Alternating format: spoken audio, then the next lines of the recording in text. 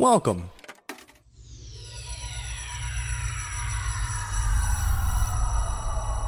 to Arcade Audio.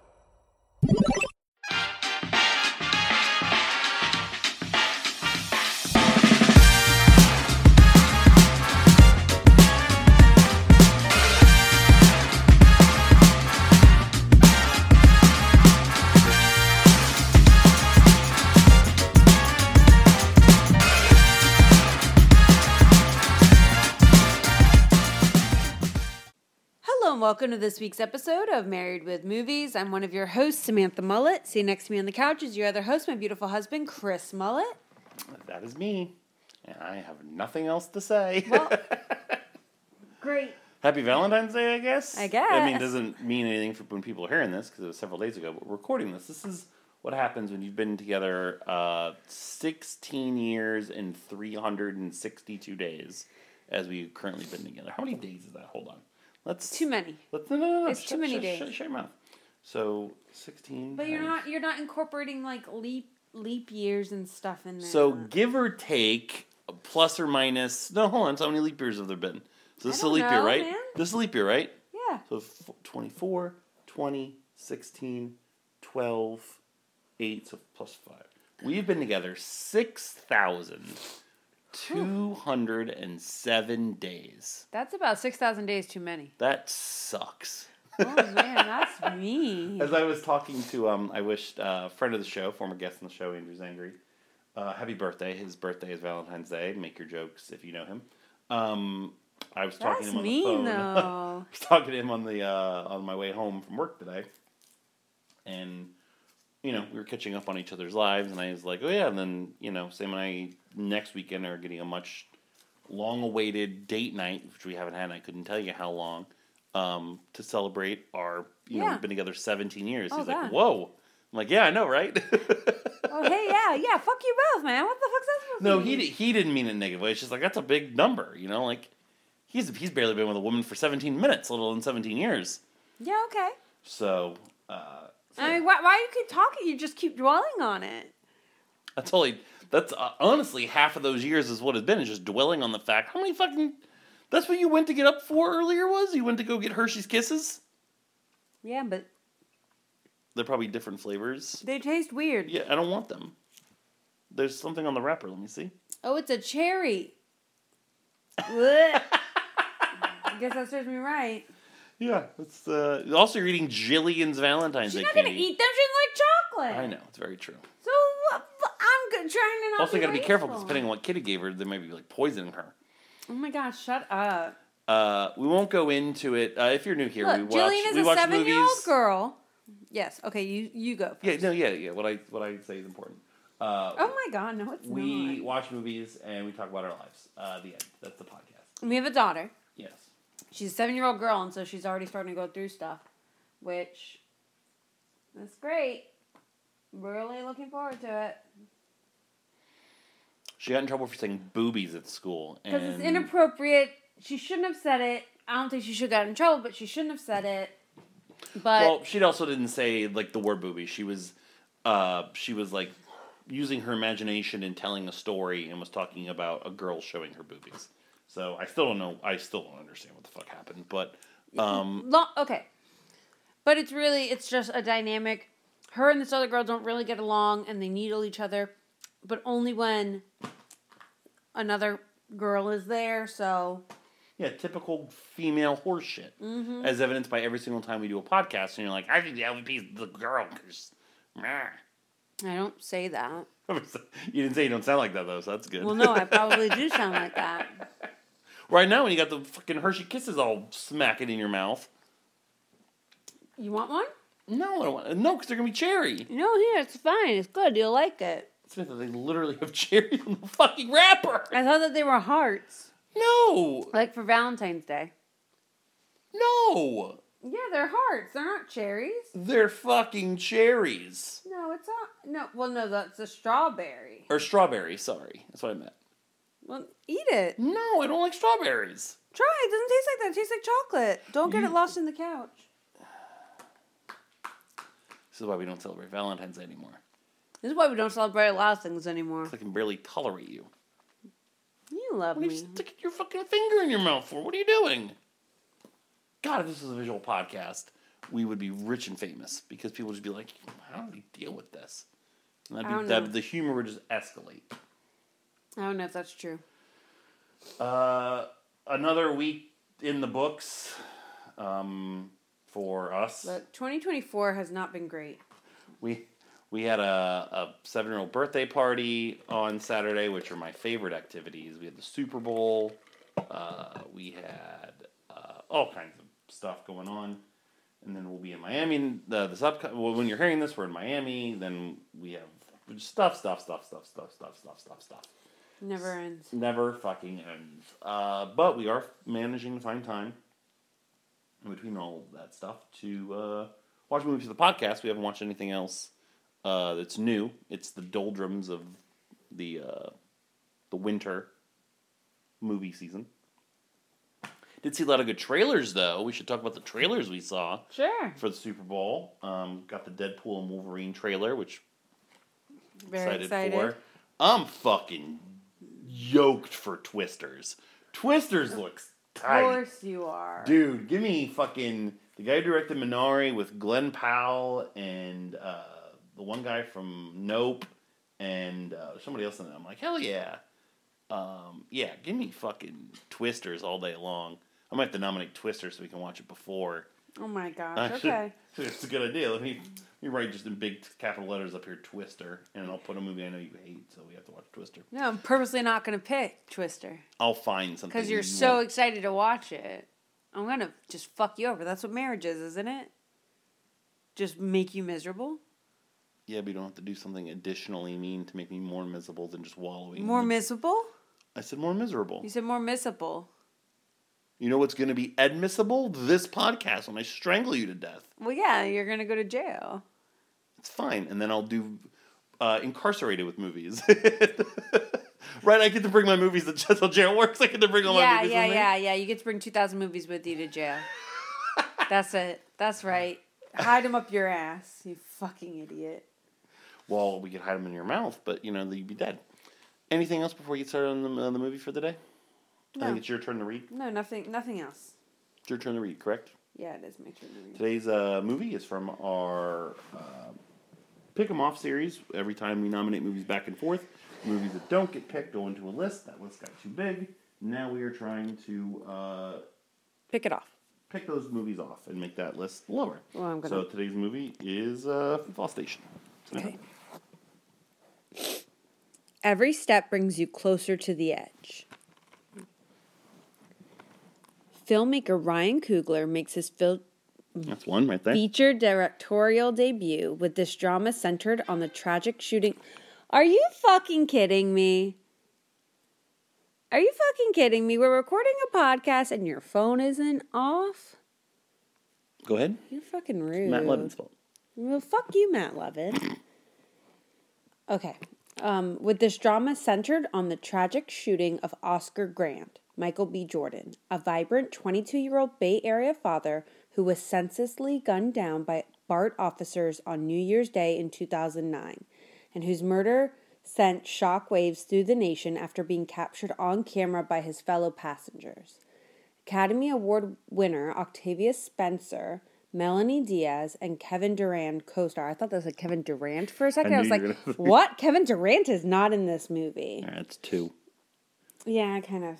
Yes, the senselessly gunned down by BART officers was clunkier than a toaster being thrown down the oven. Down the steps, I should say. So cool. So I was only up 1, and now I'm back up 3? Mm-hmm. And you almost had 3 there in the Activity Spencer section. So that's not good. It's fine. It's fine because you're gonna mess up. What are you at now though? 19. 19. Ooh, it's getting close. Sure, I'm not worried close. because you can never handle the pressure. So I've literally only lost this once, and ever since through cheating. No, I was going to lose it anyway. That's why I cheated. Oh yeah, okay, But ever since I've been You're a bad person. demolishing you. You're a bad person. Just like I demolished you in the Mullet Awards, I let you win. / the Mullets. I let you win. Just like I beat you in the game challenge. Like what I let you win. What do you like at a certain point though? Because I just let you win. So you could feel better about yourself. You have And because you're never intolerable done that otherwise. once in your life. That you know of. I know I haven't. Okay. Mm-hmm. What? I sent me the. Okay. No, that's fine. I thought you stopped recording. You're like, Bang. all right, fine, fuck you. Fuck you. Bye. So I believe this was a movie that you nominated. Yeah, it is. But you're never going to know. Way back when. You're always going to have that thought. No, I don't think Did about I you let at all. you in? No. Oh, that's such a lie. No, I don't think about you doing things because you're way too fucking competitive. Mm-hmm. I'm not as competitive as you, and I would rather Well, that's not true have because to I win all the time. So I would rather not have to deal with you being a sourpuss, sore loser, crybaby, asshole. I mean, go ahead and tell yourself period. that. Go ahead and tell yourself that. Okay. I say as I remember last night when you beat me in a Jackbox game and I turned all the lights off. Yeah, you left me sitting in the dark because you lost it at a game. Well, because I'm better at you. No, but you're not. Well, you only think you are because I let you think you I are. know that I am. Okay, but Chris. There are sure. times when, That's why you're still talking about it. in the immortal word. Hey, come on now. What? Stop being on your fucking phone, I think of bro. my fucking notes.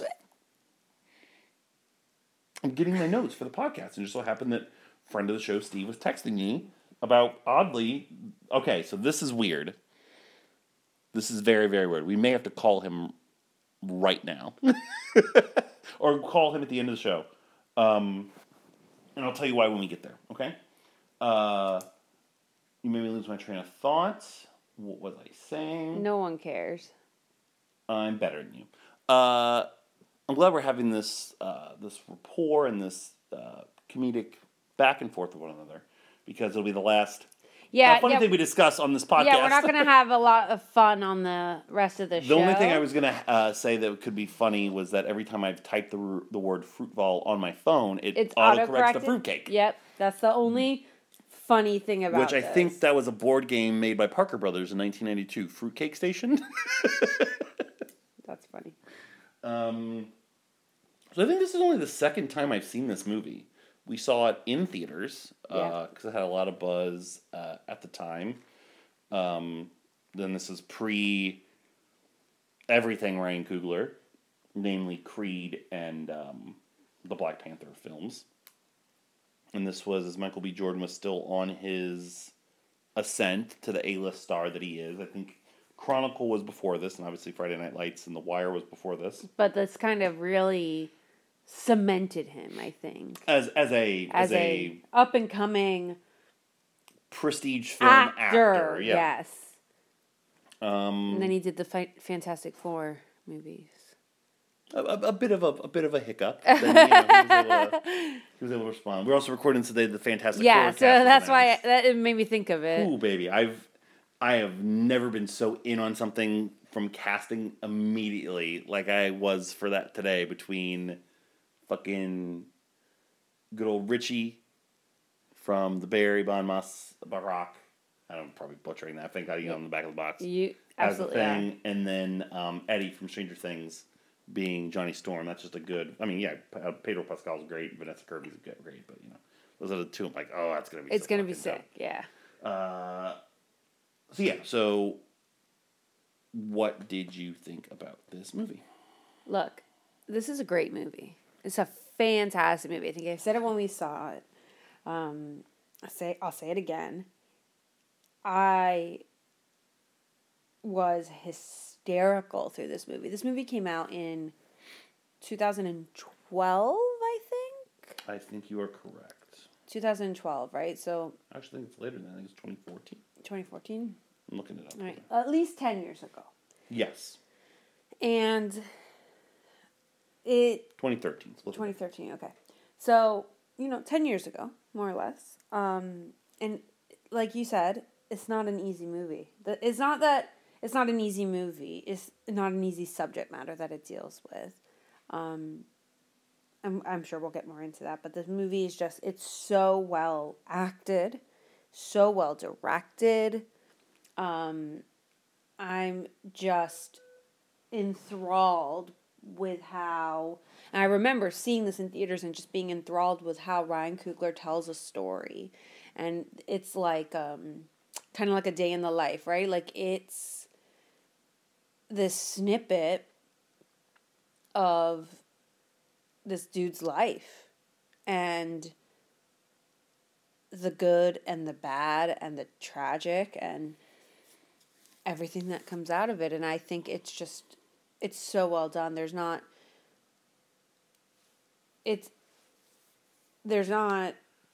a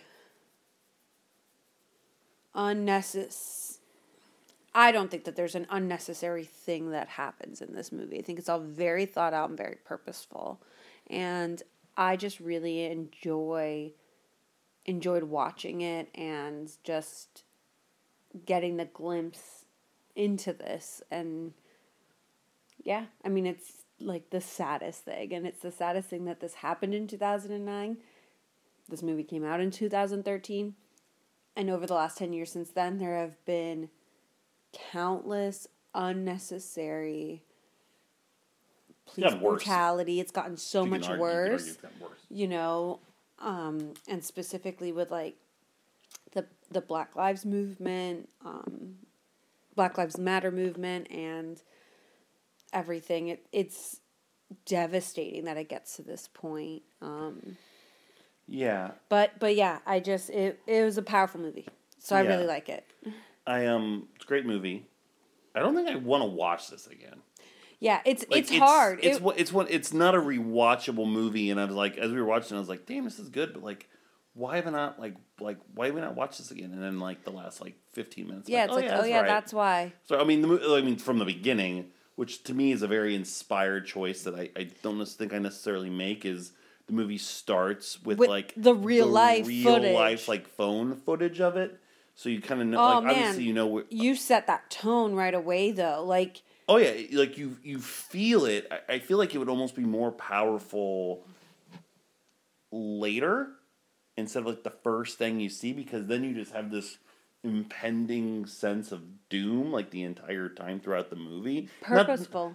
But it's like purposeful. It's like Dead Man Walking kind of thing, you know? I think like that was the choice that Coogler made, and I think it was made really well because you see such hope and inspiration and optimism, and it's like, for what? Like, why? And it's so tragic and heartbreaking. I think it juxtaposes a lot of like just the day-to-day, like, you know, he's helping out this stranger at the grocery store, make sure she can make a fish fry, right? Like all this stuff, like you see like, you know, the dog getting hit by the car and like his reaction to it and everything. Like, I just feel like it makes everything so much more pronounced and powerful because it's like, I mean, it's just tragic. Like, no matter how good this person's soul is, you know, no matter how many people, like, I hope, God forbid, something happened to me, there would be that many people in the waiting room at the hospital waiting to see how I was, you know, people who love me and whatever, like, you know, you touch those many lives, and, like, one, you know, careless, purposeful, or not purposeful, that's a different story, you know, thing, it's just tragic. I don't know. I really liked that choice of showing it, and then it's like, then you see everything that led up to it. I think my biggest gripe or complaint about the movie, not that it's a major one, is, well, there's two of them. Number one, it's going to fall into the same broken record stuff I always say. You know, it's less in this regard in terms of like other quote unquote biopics, is because this is more of a slice of life. Yeah. And Exactly. I'm not going to go down a rabbit hole or research like the legitimacy of the day that he died. Did he see a dog get hit, or the day that he died? You know, the woman that he helped at the supermarket is the person that kind of accidentally blew up his spot on the subway. Like, those things are obviously probably dramatized for the sake of, you know, the viewer at home to make their connections with them. But I understand and I get the purpose behind all seems to kind of pile on to build to where we're going, to this like gut punch of an ending. And it makes me think of the ending of Get Out a lot. Because the ending of Get Out was originally supposed to be very, very different. In that, when, at the end of the movie, when Chris is choking Rose and the car shows up, it's not supposed to be Rod, it's supposed to be an actual fucking police officer. And the end of the movie is Chris getting arrested, and Rod going to see him, and Chris being like, it's okay, like, I stopped it. And it's just like him incarcerated, and it's like, fuck, that's just how the fucking world is, right? Like, that sucks. It sucks. And there was a realization of Jordan Peele was like, we can't do that. There needs to be, like, a glimmer of hope. Or, like, it didn't serve the story justice. Granted, different genres. But I think about that a lot in terms of the ending of that movie and, like, how I think much worse it would be in that context. Obviously, this being based on a true story, it's different. What I was hoping for was, at the end of it all, there being a little bit more of a hope and a shining light. I know, I get it. But for why? Why? For what reason? I know, because if you don't, then then what? It's the reality of what our world is today for the last 14 years? What I'm meaning to say is, if we're going to take liberties to get to the journey, to get the message behind, I don't see what the point is to give a minor liberty or a stylistic choice to at least have even a modicum of light at the end of the movie. Instead of the movie ending with his death and it being like drawn out, like 5 to 10 minutes of, you know, him being worked on and them in the waiting room and them reacting to it and the shower and then the daughter saying, "Where's Dad?" And then it cuts to like the real world stuff, like the real tributes, the real tragedy behind it, and then like his real daughter being sad, and that's the end of the movie. Like, yes, that's real and it sucks and it's powerful. But if you're going to make a movie, at the very least, again, I'm making this out to be a bigger complaint than what it actually is. I think there needs to be a message or a sign of something. And it's not there. So it leaves you with this like total gut punch of a fucking movie. And it's rightfully heavy and it's rightfully wild and it unrightfully happens all the fucking time. But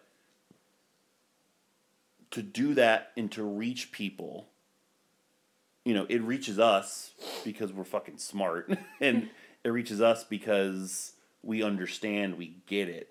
But think of how many millions of people saw this. I know. And it's just going to leave them like, well, that was depressing. And then they just kind of walk away. Right, and they go about their day. Yeah. And So they don't feel... Yeah, I'm thinking of it more so in a big overarching picture. And I think it's something that he kind of has learned, Ryan Coogler, as a filmmaker. And I think that's why... I think it's also kind of putting him on a pedestal. I've said this in previous podcasts or in other conversations.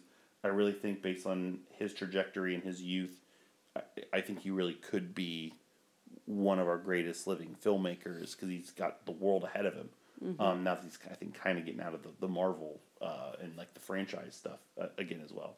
But it was kind of jarring to see this movie and where his other movies are, because even in a movie like Wakanda Forever that I'm not a fan of, a movie that, sure, it's in this machine and, you know, it's this big CGI blockbuster, you know, kind of movie, it's still centered around fucking loss and grief and, you know, it's an inherently very depressing and sad movie. Sure.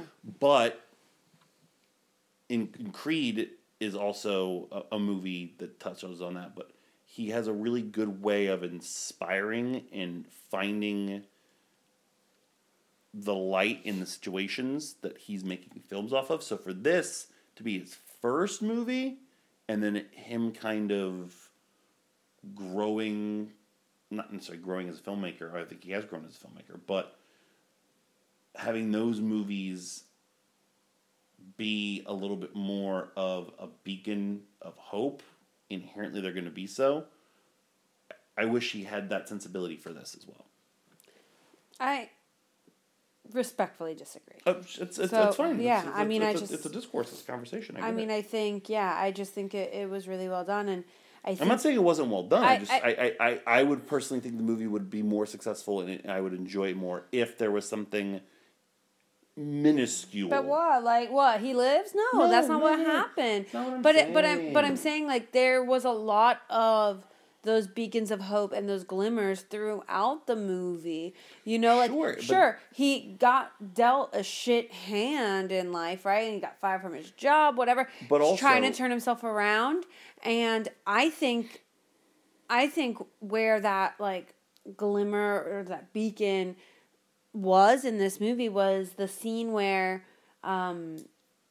he like talks the store owner into letting the girls in to go to the bathroom, and then the couple comes by, the pregnant woman, and he like talks them in, the guy, yeah. and talks the store owner into letting her go in, and then he's talking to the other guy, and like that is that beacon, like the stars aligned in that moment, and he had such brightness ahead of him. And I think, like, that's what it was. He's like, oh shit. Like, there is something else that I could do rather than deal drugs or fuck up or whatever. And he talked to somebody who, arguably, complete opposite of him. Older white guy, right? Who seemed to have everything together, but had been where this guy was. Stole the wedding ring or the engagement ring or whatever. I think, like, that was the purpose of that scene, to give that beacon. And then tragedy struck, and it was taken away as it does. See, that moment and other moments in the movie, I agree with you. They're glimmers and beacons of hope, but I feel like they're manipulative in leading the audience along into hoping for something else to happen, for it to just be ultimately what the feeling is that like there's no escape from this.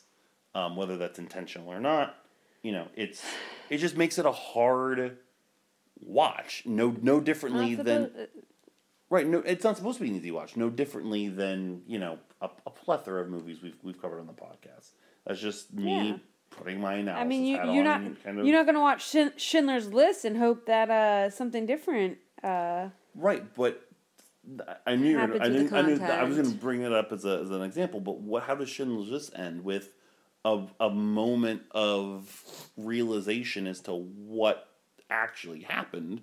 That's an extreme case because that's a full fourth wall breaking of people putting, you know, roses on Schindler's grave and the actor that played Schindler. Like that's an extreme case. You know what I mean?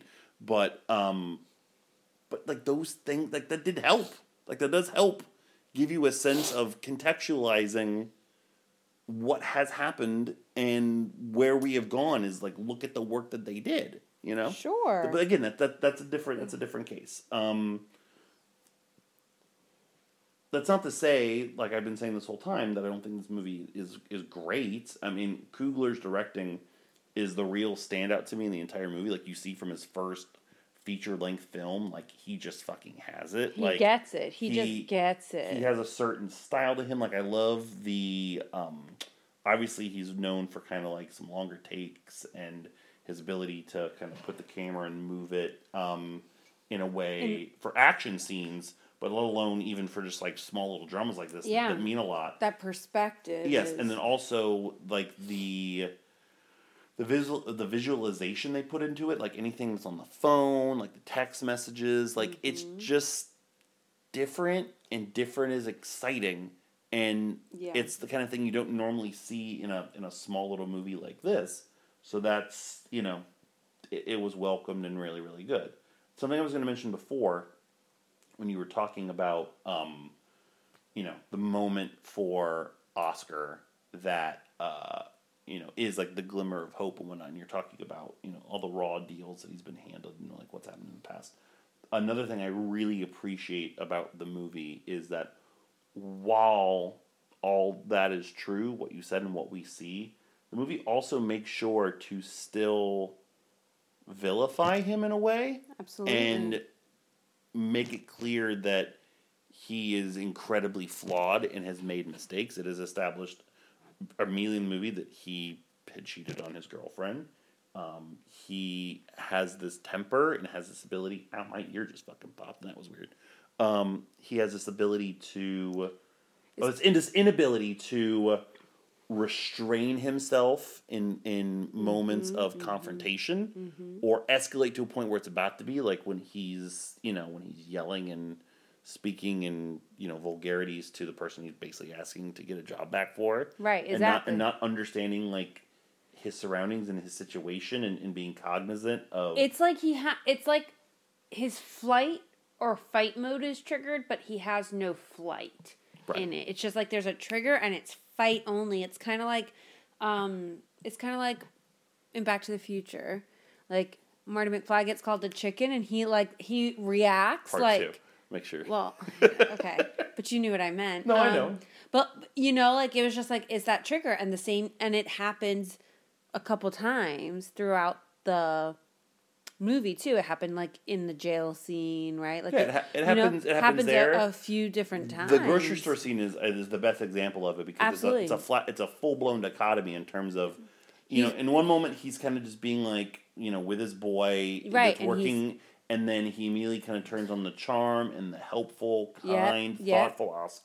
And then he goes, once he notices the person he needs to speak to, and when things don't go his way, he's immediately ready to fight. Yeah, be this hard-nosed, kind of brash guy. And then he slips right back into, being... the sweetheart, essentially. The charismatic. So that's the best case of it. And then, like you said, it also happens in the flashback in jail. And then, of course, it happens, not really necessarily his fault in the end, on the subway itself when, the rival gangs kind of... that what is the causing effect for everything that kind of goes on from there. But, it's very... easy for this movie or a movie like this to just gloss over the not the root cause, but some of the... I think it's fair to call it a root cause. No, I think I didn't go like deep into the legitimacy of like what happens here. But I mean, but I think in his final moments, he was not necessarily an instigator in anything that happened. He was a victim of circumstance, and as most tragic deaths in that mirror the same manner are. I think in most, yes, there are cases. I said where most. Yeah. I said most. Yes. I'm not saying that every single instance is unwarranted or they're not instigators or anything like that, but there's a lot of them that they're like this, they're calm, they're docile, they're trying to speak and be heard and are not, and are mistreated from the beginning. It's an immediate pigeonholing into absolutely a stereotype or a belief or a model or a mode it's that's unwarranted. That's just totally inappropriate. Totally inappropriate. But is an unfortunate reality, and it just makes me so sad. Yep. That it's a reality that exists in this world. It also made me sad when the movie started, seeing the Weinstein Company logo and name like 4 or 5 times. It's always a great. I know. Great way to start the movie. I'm like, yay! Fantastic. But, yeah. It's not a common complaint of mine that I wish this was longer. Like, it is a brisk hour and 25 minutes. And, like, a scene like the flashback with him in jail and him talking to his mom, I felt like if we gotten more of his background... more of him younger, more of him making mistakes, or more of him even on the flip side of it doing good things when he was younger, even in the present day. I mean, I get we're just capturing 24 hours essentially in his life, but it's good for a movie to make me feel and want more. Absolutely. And this movie does do that. Especially when there's a couple of other things I already mentioned, like the stuff with the dog. Like that's a little heavy-handed to me. Like again, I didn't go down like the rabbit hole of researching it, but like there's no fucking way that happened that day.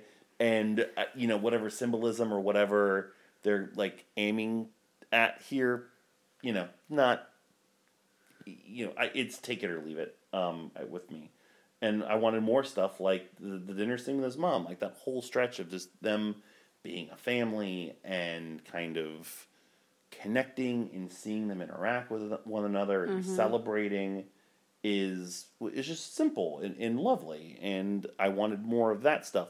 If I gotten more of that stuff up front, I think I would have been able to tolerate the lack of it at the end of the movie. Does that make sense?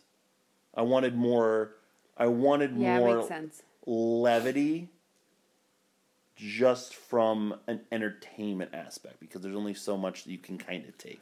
Especially because you are going to get just all these little things that lead to what happens at the end. Like his mom suggesting to take the train is a fucking gut punch. Gut punch. His girlfriend saying... Like she wanted to go out. She wanted to go and he wanted to stay home. Him saying like, hey, let's just stay in. Him on a chance encounter meeting the one person that knows his name that could cause what happened to happen. Right, exactly. Like all those things lead to it in this like really like awful and terrifying way.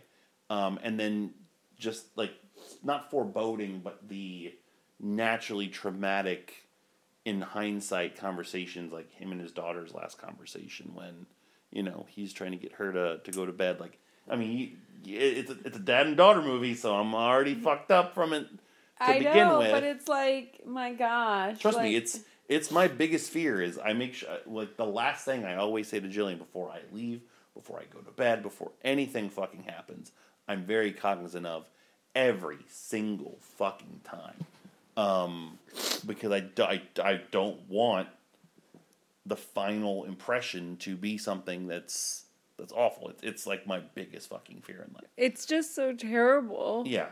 But I mean, like, to be like a 22-year-old guy, like that's not the first thing that you're thinking of. You know what I mean? No, of course not. And the fact that it's not like we're not even middle-aged yet, and like for that to be something that's always on our mind, it just kind of talks about, I mean, I think that kind of talks about how like society is and how like not desensitized.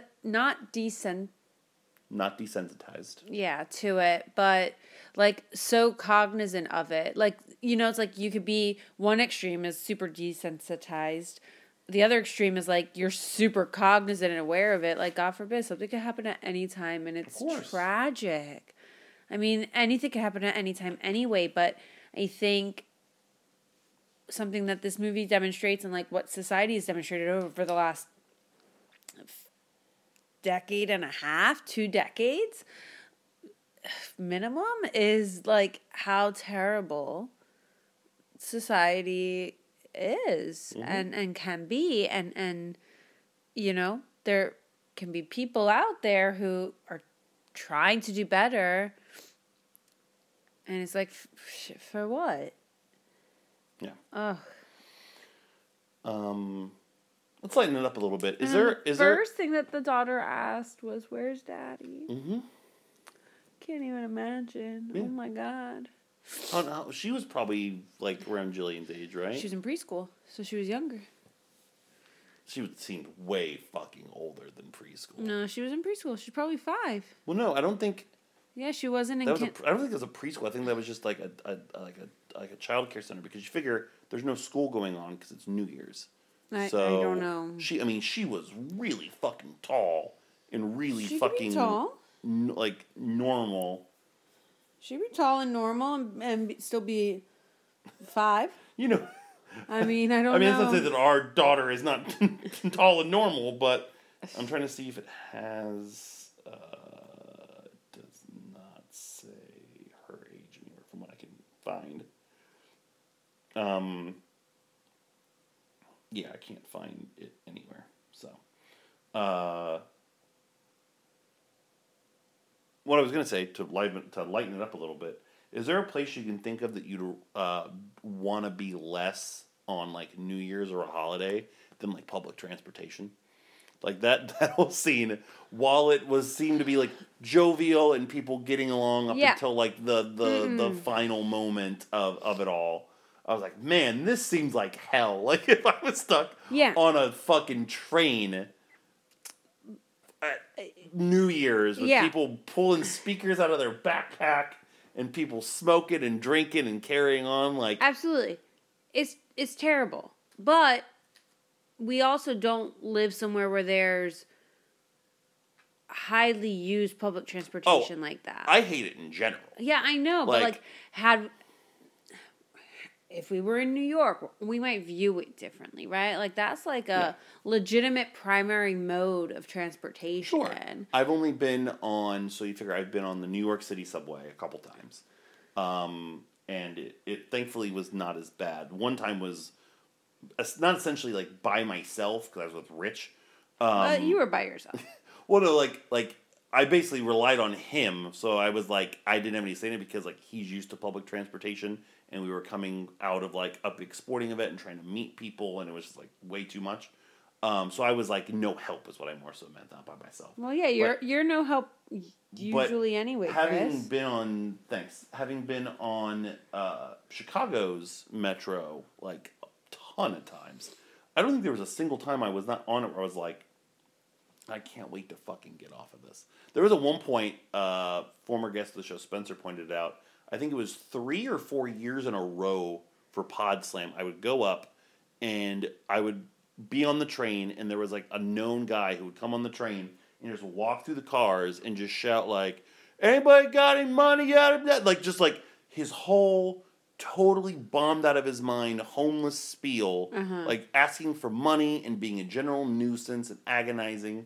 And Spencer's like, I literally see that guy like once a year, and I think you've been here for every single time. Yeah. And it's like, I just have bad luck when it comes to like that type of shit. So I would 100% be like, oh, I gotta use the fucking train on New Year's. Oh yeah, absolutely. And you know, I'm gonna be stuck with. Chris, I hate taking the train that connects from the fucking arrivals to the gate at the Orlando airport. Okay, I don't. That's the most public transportation I get. Twice in the next 5 days. Well, no, but I mean that's fine. We'll see about that. I'm telling you, I'm just warning you in advance. Next week's episode, I'll probably have some fucking story about on the Bright Line. There was some guy who pissed himself, or some guy that. Well, you know, okay, so I have that story. The guy had like a thing when I went on there with Jillian. Remember when we were coming back up from Aventura, there was a guy who fell over. He like had a stroke or something, like on the platform, or like right when we were going to the platform. It was terrifying. Great. Well, good sign. I'm just saying. I mean, like that's not like normal. I don't think. I mentioned the things that I had problems with or didn't like about the movie. Do you have anything? Yeah, I do. I think I have, well, no, I mean, it's like you said before, it's the slice of life, right? Like it gets a bit mundane at times, but then it's like, well, but that's it's life. That's life, right? Yeah. So, I like seeing like the, family time, like when they all had the food, that kind of stuff. But, you know, some of it I feel like could have been a little bit tighter. But otherwise, I think I liked the use of flashbacks. Like, I thought that they were done at the right time. It was just the one. No, I think weren't there two? I thought there were two. No. He has the one when when he takes the drugs and he's going to go meet his friend and sell the drugs. He's at like the water, right? And that's when he has the flashback to him in jail, and then he decides to get rid of the drugs. And I thought there was he just another. gives the guy I thought that there was another one. Which, by the way, bad friend. If you're gonna just give it to him, just give him all the drugs. Be like, hey man, here you go. That's not the point. I know it's not the point, but knock yourself out.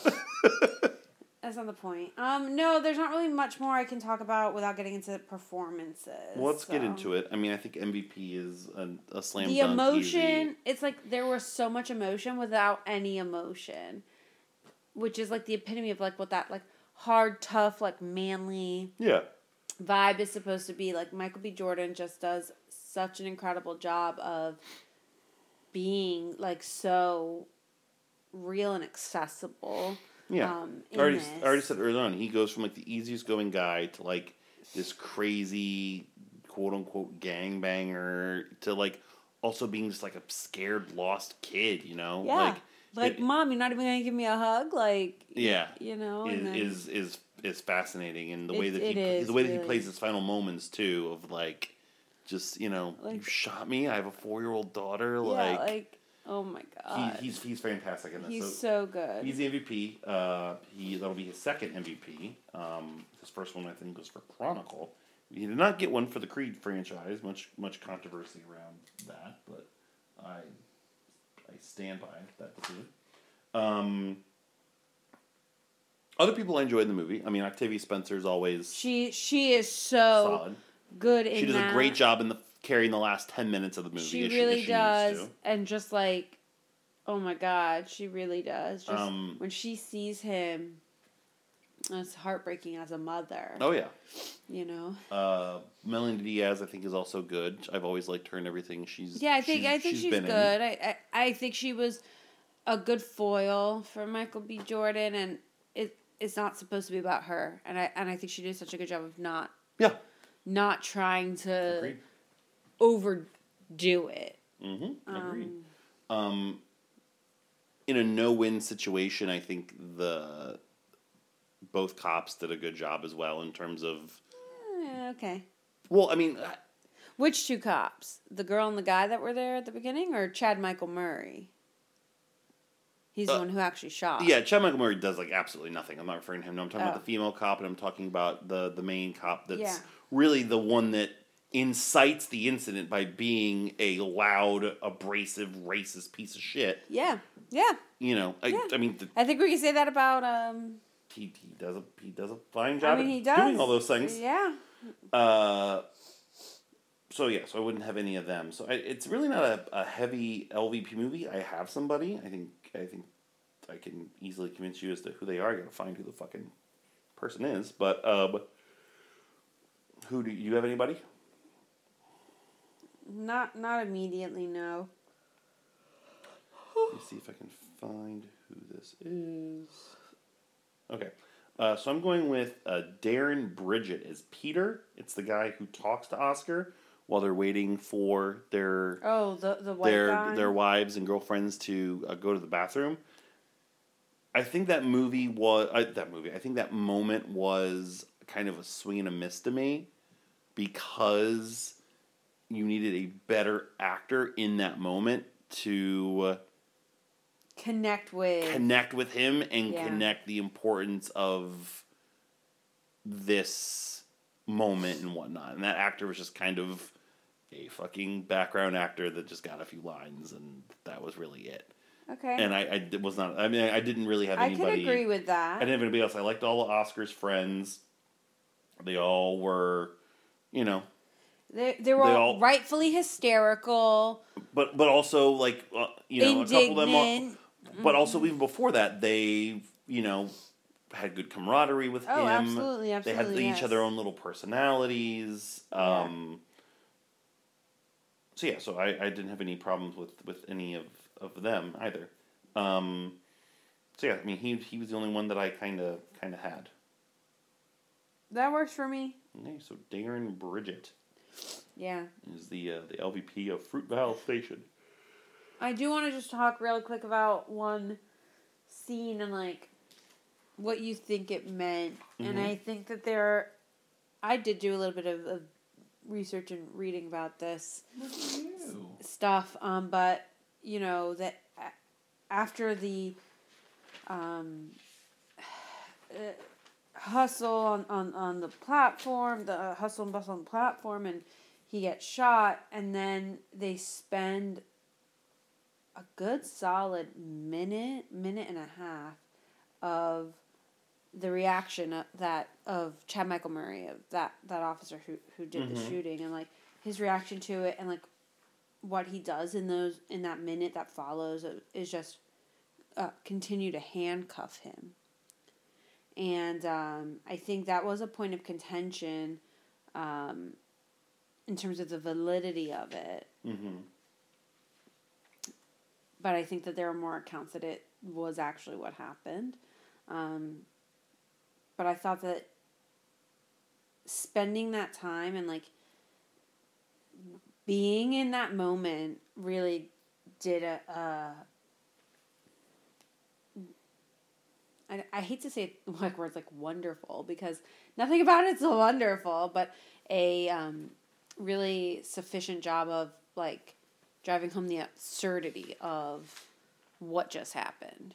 Like, right. and then dude's still gonna handcuff him. Yep. Like for what? Yep. It's the more things change, The more they stay the same. Yep. So yeah, I think that's why I kind of wanted the real life phone footage like after instead of before, because I like that in like biopics or the movies when they show you like the because you like biopics now. No, I don't. But when you see the clips of, or like the photos of the real life people, or like the epilogues or whatever, it drives home. It helps solidify what the movie accomplished and did. And I think it would have been nice to see it in this case because of you're able to see the awfulness in fiction and then the awfulness in reality and how closely they mirror one another. Whereas they're so far apart in this case that it's hard to wrap your head around it. And again, that might be purposeful. Like you kind of said, you weren't sure what the purpose was for, dwelling on, his reaction and his action and what he's doing. But, I possibly could have been even more powerful done another way. So. Okay. Anything else on Fruitvale Station?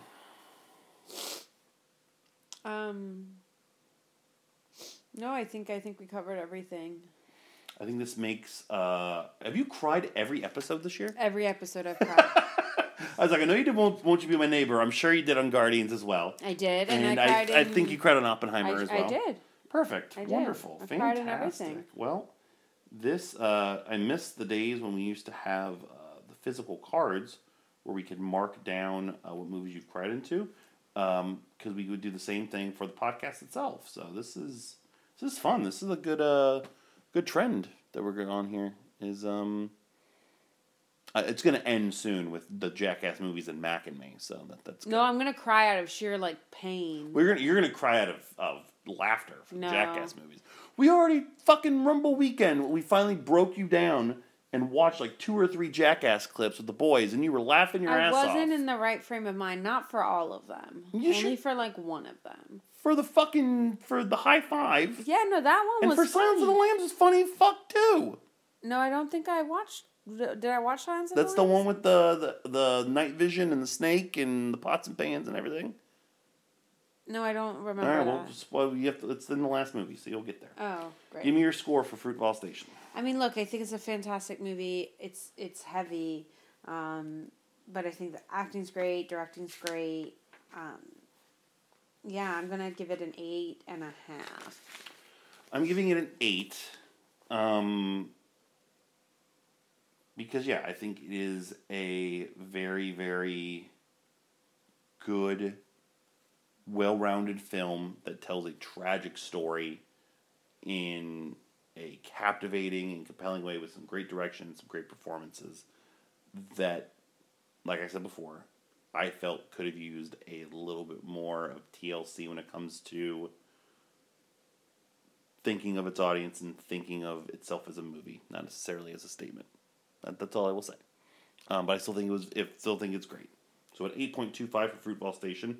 So far, this is the worst movie we watched this year. I was gonna just say that. Which is absurd. I was just gonna say but that. with the 3 movies we've watched, I think there is a case to be made that is the case.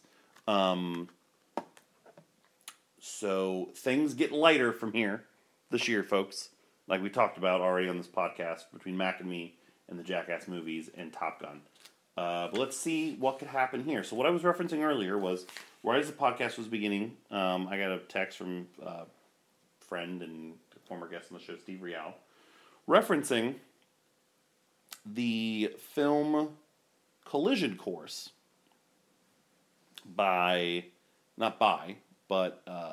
starring Pat Morita and Jay Leno. And he said, whenever you do this movie, I want in. And we could very well draw this movie right now because, yes, I do own this movie. And I don't think it's ever come up with Steve that I own this movie. And it was nominated last year on this podcast. And you obviously did not pick it. I don't know what you picked instead. I don't know. So there's a good chance that this number could come up right now and we could draw this movie. And that would be the craziest coincidence on human history. So if you could please pull up the random number generator. Yep, what am I? 1 and 108. Okay, random number generator between 1 and 108. Okay, are we ready? I'm ready. 59. It's not going to be that. Oh, man. Unfortunately. 59. Yeah. Okay, so 20, 56, 57, 58. Ooh, okay. Damn, we're just killing it this year. Let me just make sure. Hold on. 20, this is 28. So 28 times 2 is 56, right? Mm-hmm. 57, 50, you said 59? Yeah, 59. Okay. The movie is Inside Man. Oh, okay. Oh, I like this movie. Inside Man is one of my favorite rewatchable movies from the past 20 years. Inside Man is a awesome cable movie. Yeah, you had that big poster in your It's a great movie. And it might be, is this our first Spike Lee movie we've done? No. I'm almost positive. We haven't done Do the Right Thing. We haven't done Malcolm X. We haven't done Bamboozled. We haven't done played that game, The Bamboozled. Five Bloods. Totally different. Haven't done... I guess it must be our... Nice. All right. So we're going to be doing Inside Man. That very well may be our next episode because just in terms of the easiness of the watching it and what we have going on, that could very well be, as of right now, it wouldn't be until the end of March, which I don't necessarily want to have to wait that long to watch it, number one. And number two, the next 3 episodes would technically need to be us watching 7 movies, and we have a lot going on. We so have too much going on. We'll see, and also we have to watch Mac and Me with Jillian, so that's going to be a little bit more difficult to manage or handle. So absolutely, maybe check Inside Man out next week, and eventually we'll get to something else eventually. Well, I was saying at the end of the year, our Mullet Award for worst movie is going to be fucking... It'll be Mac and Me. Don't worry. Well, that's why I don't want to have to keep nominating shit movies in order for us just to have stuff, content for that episode. So, damn, Collision Course, so close. Thank you for listening to this week's episode of Married to Movies. We encourage you, as always, go to arcadeaudio.net for this podcast and the others in our network of shows. Rate, review, and subscribe wherever you get your podcasts. Patreon.com/arcadeaudio for bonus content. Make sure you're voting for the Mullet Awards. arcadeaudio.net/the Mullets. You have just about a little under a month left to get your votes in for that. We still have a few ties going on, so let's break those ties, people. I checked it today. I think we have 6 ties, so hopefully some votes will come in and those will get cleaned up there. Facebook.com/marriedmovies @marriedwmovies on Twitter, marriedmovies@gmail.com. Let us know what you think of the show. You can find me at your host, Molt38 on Instagram. For you. A Jam with Your Sam. And, that is gonna do it. Anything else? No. I think we covered it all. Very good. Happy Valentine's Day. Happy Valentine's Day. Happy almost 17 years together. Happy almost 17 years together. I was going to be nice, and you had to make that noise. Well, not because of you. What is, the anniversary? What is, what you give somebody on their... What is the 17... I don't know, a fucking... anniversary gift. Let's see what it says. Arsenic. It is supposed to be... furniture. All right. I want a new chair upstairs. Next year's porcelain. Okay. Get you a creepy porcelain doll. If you get me a creepy porcelain doll, I will forever hide it in places and scare you. what we just do to each other now. I know, it is. So that would be fun. Fine. All right. For Mullet. This is Mullet. Signing out for this week's episode of Married with Movies. We'll catch you next time on our couch. / the movies. I'm going to buy furniture and hide it from you. I almost said, that's been all for this year's episode. Only one this year. Only one this year. That's what I feel like sometimes.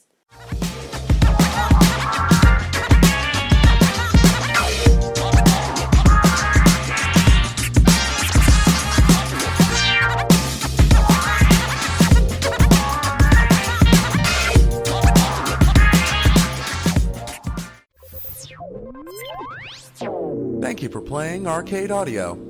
Play more at arcadeaudio.net.